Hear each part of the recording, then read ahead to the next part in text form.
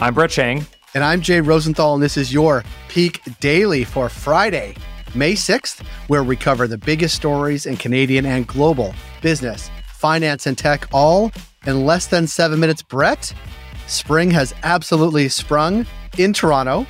We're going to talk about cherry blossoms in a sec, but it's also the time of year, which is new, where you get to play the game, is it allergies or do I have COVID? Yeah. Isn't that a fun game? I do like to think they're very different, though. Like, I don't get a sore throat from allergies, but I presume you get I haven't had COVID, but I presume you get a sore throat from COVID. I do get a sore throat from allergies. Some types of pollen really hit me hard. Cherry blossoms are not one of those things, but the cherry blossoms are out in Toronto, and it is glorious to see. At least they're out in my neck of the woods in Toronto, where Wilbart's Library at U of T, and you were saying at Trinity Bellwoods, but I think in Hyde Park, they're actually not out yet. I didn't know there were these types of microclimates in Toronto, but I guess there are. Do you know the story behind cherry blossoms? You're about to tell me.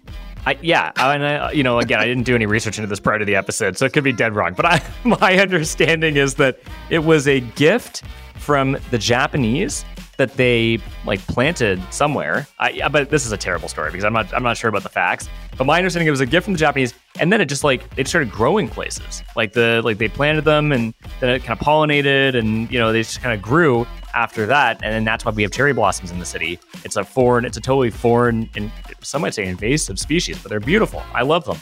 Even if that story is false, it is a beautiful story that we're going to stick to for this podcast. Yeah. Don't let facts get in the way of a good story, Brett. Brett, aside from cherry blossoms, allergies, and confusing it all with COVID, what do we have for Peak Bells today? For our first story, challenger banks. For our second story, Shopify's acquisition. And for our third story, passwordless. For our first story, Calgary's Neo Financial has raised $185 million, led by billionaire Peter Thiel's fund, launching the challenger bank into Canadian dollars, at least, unicorn status, or the valuation of over $1 billion. So, Brett, Neo is like a bank, but not actually a bank, even though they have a sign-up kiosk at the Eaton Center. Jay, I don't like to correct you on things, but it's Peter Thiel, and I thought you would know that considering his activity in politics. I mispronounce it just to insult him. Yeah, classic. Okay, so Thiel's basically like a bank. You're right. It's part of this wave called challenger banks, including Canadian companies like Wealthsimple and Coho, and they target customers they view as underserved by Canada's big five banks. And by the way, those big five banks, they own 90% of the country's market share, and they're really focused on kind of two main categories, which are millennials and small businesses. Challenger banks, they're not technically banks. Sometimes they even partner with financial service providers, licensed institutional financial service providers, to get insurance they need to offer bank-like products. But regardless of their approach, their strength is in their approachable branding and competitive digital offerings. And since its 2021 launch, Neo has welcomed over 1 million customers and has nearly doubled its employee count to 650. Andre Charu from Maple VC, which also contributed funding, told TechCrunch that Neo is, quote, the fastest growing company he's seen in Canada. I've got to correct you again. It's Andre Charu, and he's a friend of the Peak, Jay. Neo has recently expanded. Neo has recently expanded beyond loyalty card programs, which partner with 7,000 Canadian retailers into mortgage offerings, savings accounts, and investment offerings.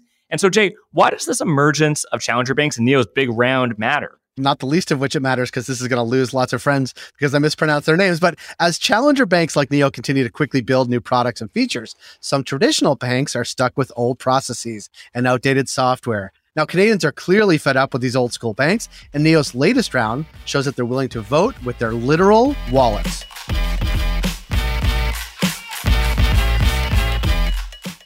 For our second story, Shopify missed profit estimates and announced the largest acquisition in its history, a $2.1 billion deal for startup Deliver, that's with 2 R's, that's how you know it's cool, to expand its warehousing and delivery services for merchants that would rival Amazon. Jay, this is a massive acquisition for Shopify. By the way, Instagram was acquired for $1 billion, to put this all in perspective. So why did they do it? Well, I'm going to pronounce it Deliverer just for fun because there's 2 R's. Yeah, but that's probably how you pronounce it. That's how I pronounce it anyway. By acquiring Deliverr, Shopify CEO Toby Lutke said it would enable the company to create an end-to-end logistics platform for merchants at a time when the future of really what once was the most exciting companies in the world, which is Shopify, has become unknown. Some might say this is in response to a certain Seattle-based e-commerce giant. Weeks ago, Amazon announced a similar Buy with Prime service that will allow businesses, including Shopify merchants, to offer Prime shopping features like free shipping, next-day delivery, and access to fulfillment services just for an additional fee. Now, we would be remiss not to put this move into context. This year, Shopify became the worst Canadian performer on the S&P TSX Composite Index, losing over $155 billion in market value as consumers returned to pre-pandemic shopping habits or avoided spending altogether amid rising inflation. Shopify's revenue, earnings per share, and the value of sales through its platform, they all missed expectations, and adjusted net income for last quarter dropped 90% from the same time last year to $25 million, down from $254 million. Shopify shares have hit $520, wiping out every cent from the 324% growth seen during its pandemic heights. And so, Jay, what does Shopify's latest acquisition, and by the way, their current financial status, say about the e-commerce space at large? Brett, e-com companies have been hit hard in recent months. Amazon and Etsy have also reported disappointing numbers. With merchants at the center of all their businesses, the competition to provide the best customer experience is on.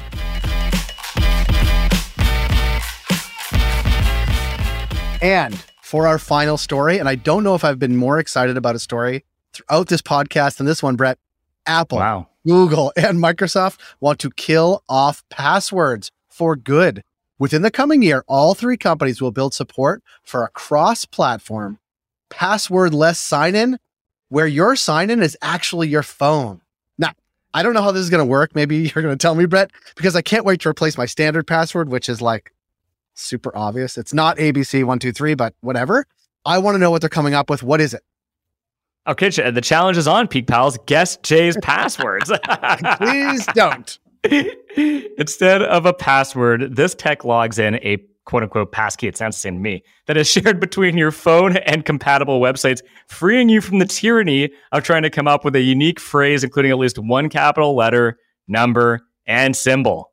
This technology has been in development since 2013, but previously required people on new devices to enter passwords for each account when logging in for the first time. Now, this can be done with whatever the default action of unlocking your phone is, be it a face scan or a PIN code. Now, these improvements were announced earlier this year. We talked about it on the pod, and now there are concrete plans to implement the tech. And so, Brett, what does a passwordless future mean for Peak Pals, including me? Well, I can tell you one thing. It means fewer headaches and possibly even more security. 81% of hacks are due to stolen or weak passwords, and there are upwards of 15 billion stolen passwords available for sale on the dark web. Maybe yours is too. Having your password tied to a physical device will make it a lot harder for hackers and scammers to compromise your accounts. And I was just joking. Don't try to guess Jay's passwords. Peak Pals, thanks for making us the most listened to and only daily Canadian business news podcast in the country. If you've got a second, why not follow this podcast on your app of choice and leave us a review? And if you want more Peak, make sure to subscribe to our daily newsletter at readthepeak.com. As always, thanks to Dale Richardson and 306 Media Productions for producing this episode. Thank you, Dale, and thank you, Brett. And Brett, I'm going to end with this. Yesterday, I ended it with Go Leafs Go. I will not do that. I know, that was bad luck. It was very bad luck. I apologize to Austin Matthews and the crew. I won't do it again. So I want them to win, but I won't give them luck before each game. How generous. Have a good weekend, Brett. You too, Jay.